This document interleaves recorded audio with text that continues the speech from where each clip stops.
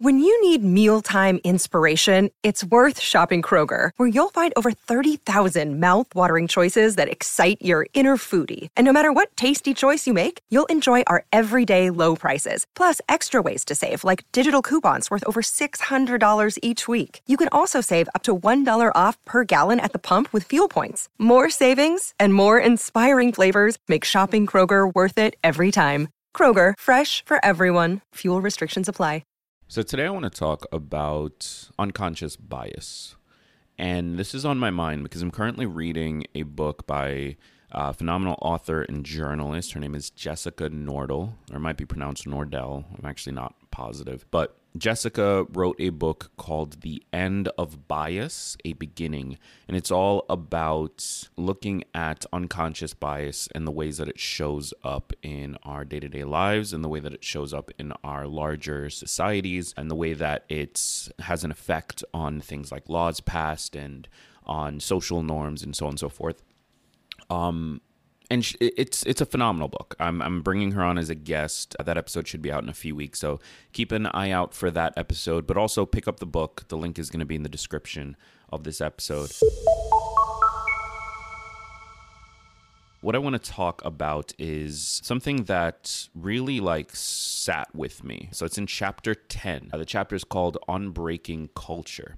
Now, if you've been listening to this show over the last few months, you know that I am making sort of like a pivot with this podcast where instead of focusing so much on the tips and tricks that you can use on a day-to-day basis to improve your quality of life, I want to shine a larger spotlight on the larger cultural and societal things that we as a community, as a people, need to make changes in, where tiny leaps can be applied at a bigger scale, essentially. And this shows up in social justice issues. This shows up in our politics. This shows up in our healthcare system, in our unemployment, so on and so forth. But these are things that no individual person can move forward by themselves. We need to sort of come together to make meaningful and lasting changes in these areas. And I'm making this shift because one, there's 800 something episodes on the tips and tricks of productivity or time management or meditation or whatever it is, right? I've done that. If that is what you're interested in, go listen to one of the other 800 something episodes on that. And that doesn't mean that will never show up again, because really I want to operate in this intersection between personal development and social justice. And so these topics are going to come up, but I think for me, it's far more exciting and interesting and hopefully worthwhile and impactful to talk about things that are a little bit bigger than just our day-to-day worries. There are a lot of things that we're all worried and stressed about, and a lot of that actually does come from the larger conversation. A lot of that is because of the cultural and political environment that we live in.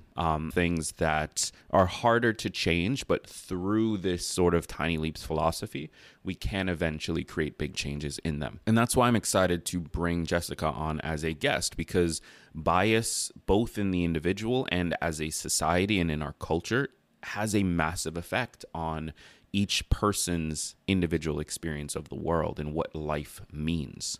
Now, in this chapter 10, Unbreaking Culture, she brings the conversation away from the individual and onto the larger cultural conversation. How do we shift bias on a cultural level? And one idea that really stood out to me, that really sparked for me, is that in order to shift a collective culture that reinforces unconscious bias across the board, we actually may need to place a larger spotlight on our individual differences within communities. Now, here's what I mean by that. So they did this experiment, and she talks about it in the book. The two people responsible for the experiment are Abdellatif Rafi, apologize if I pronounced any of that incorrectly, which I'm almost certain I did, and Marcus Brouwer. So these are two researchers, and they created these large posters. This was in France. So all of these posters are in French, for the study was done in France. But so they created these large posters with people of Arab origin. And the posters had the person's name, their age, and a distinct personality trait, something like optimistic or stingy. Then each poster had the words, "What makes us the same is that we are all different." Now, that was across the board, across all of the posters, as part of the campaign.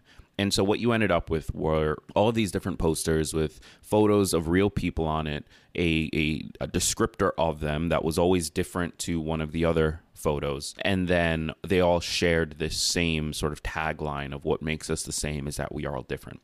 Now, the setup for this experiment is already interesting because you're creating this like very visual way to see that there are differences amongst this group, that this like cultural and ethnic group, that it can be so easy to just group as Arab or Middle Eastern or whatever category you want to use.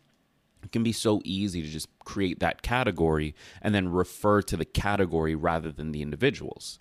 This campaign, this poster, this research experiment is trying to sort of pull out the individuals within that group and put them in your face. Now, why did they do this? Well, what they did afterwards is they measured an individual's unconscious bias towards people of Arab origin after seeing the posters. And what they found is actually kind of crazy. So they found that the people who were part of the test groups, of course, they had a test group and they had a control group. The people who were part of the test group, these are the people who saw the posters, for weeks afterwards, they acted in a less biased way towards people of Arab descent. Now, Jessica goes on to highlight that the findings suggest that unconscious bias towards racial, cultural, or ethnic groups, they require a person to view those groups as one body, one group of people that they can then apply their beliefs or assumptions or views to as a whole. So this is the idea that all black people are blank or every Muslim is blank. We can group these people together as a category and we can say this applies across the board. This applies to that category. We start referring to the category rather than the people. And when that happens, that's how you create these unconscious biases, because now you're biased towards the category and that trickles down essentially to each individual within that category. When you see the individual, you don't think, oh, that's an individual black man, that's an individual white female. You think that is black man, that is white female, that is the category. This makes it so much easier to apply the sweeping assumptions about that group and to unconsciously act in certain ways based on the assumptions you have. Now, I'm going to use an extreme example here, but this is the kind of way that this plays out because I want to really drive home how difficult it is to rein in unconscious bias and assumptions. Now, let's pretend that you have seen evidence or seen news or seen sort of media. You've been taught your whole life that one particular group of people are more likely to commit murder. Are you going to take the risk when you are walking by yourself late at night, you see a person walking down the street? Are you going to take the risk that they aren't going to commit murder right now? Consciously, you're probably aware that that's silly. Like, why would this individual person who's in front of you do anything? You're probably safe, so on and so forth. But this is where unconscious bias comes in. See, this doesn't happen, or at least it hasn't happened to me that often. It has happened a few times, but there is a phenomenon that very much happens in the US where a black person is walking down the street and someone decides, you know what, this is the time I want to cross the street. Now, why did they choose to cross in that moment? They're not consciously thinking, black person, they're going to kill me, I need to go. But subconsciously, unconsciously, they've been taught their whole lives that black people are more violent. And so unconsciously, out of a state of, I want to preserve my life, they're more likely to cross the street. That doesn't mean that every individual person will. It just means that when you look at the numbers, overall, more people do when a black person is walking down the street. That's how deep this can go. It's something that you logically are not acting on. It's just built into your view of the world. And that's the problem that this research is helping to sort of highlight, where if you are able to think about these groups not as Black people, but as this Black person, you're more likely to be empathetic towards them. You're more likely to act in a less biased way towards them because you recognize the individual in front of you. You assign humanness to them as opposed to this amorphous group that you've applied all of these biases towards. Now, I want to make sure I highlight something. This episode is my response to what I read. This is not all Jessica's words. This is not all from the study. This is me reading it, connecting it back to other things that I've read, other things that I've experienced, and sharing my thoughts. So when I do have her on, I'll have the opportunity to clarify some things and better understand what she was thinking, better understand what she has learned throughout this process. But when I read this section, it really highlighted this like very interesting phenomenon to me where by focusing on the individual, by spotlighting individuals within these larger groups, you can actually help people recognize that, hey, that group is not just one thing that you can apply a lot of rules and ideas towards. That group is a bunch of individual people, just like my group is. So why are they any different than we are? It actually makes it easier to do that when you focus on the individual. And that's really interesting to me because, and I still believe that capitalism, our current sort of system that really is, in my opinion, hyper-capitalist, I think it places too much weight on the individual. I think it does so in a way that forces you to disconnect from larger society, from your role in society, from how you affect society with your actions and your thoughts and your ideas. I think capitalism is designed to drive a wedge in between people because that is the way that you create the most potential profit from a larger market. And so for a little while now, I've personally been advocating for the idea that maybe we could just focus on less on the individual and focus more on the community, the collective.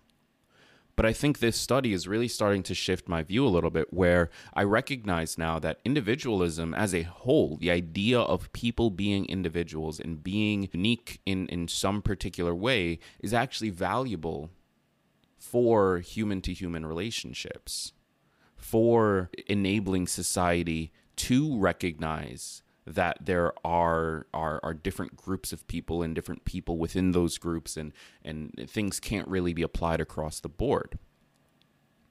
And if that's what we need to do to start erasing some of this unconscious bias that years and years of advertising and of media consumption and of news and of skewed statistics and family tradition and so on and so forth has created in each of us, if that's what it takes, is to highlight more and more individual people within their groups, then I'm all for it. But like I said, this is just my response to what I read in this phenomenal book. I recommend picking up a copy. It's called The End of Bias, A Beginning by Jessica Nordell. I'm going to be having her on the show in a few weeks, so I'm really excited to have that conversation, dive a little bit deeper into her thoughts, having put all of this together, having this and spoken to people who have this themselves and so on and so forth. I'm really excited to get that conversation down. So be sure to follow or subscribe to the podcast wherever you're listening to make sure you don't miss that. And I want to hear your thoughts. So if you aren't listening on Spotify right now, there is a question of the day published with this episode that you can go over there and answer. I'd love to hear your thoughts on unconscious bias as a whole and how we move towards a world where it is less prevalent. Thank you so much for being here. I've been Greg Clunis, and remember that all big changes come from the tiny leaps we take every day.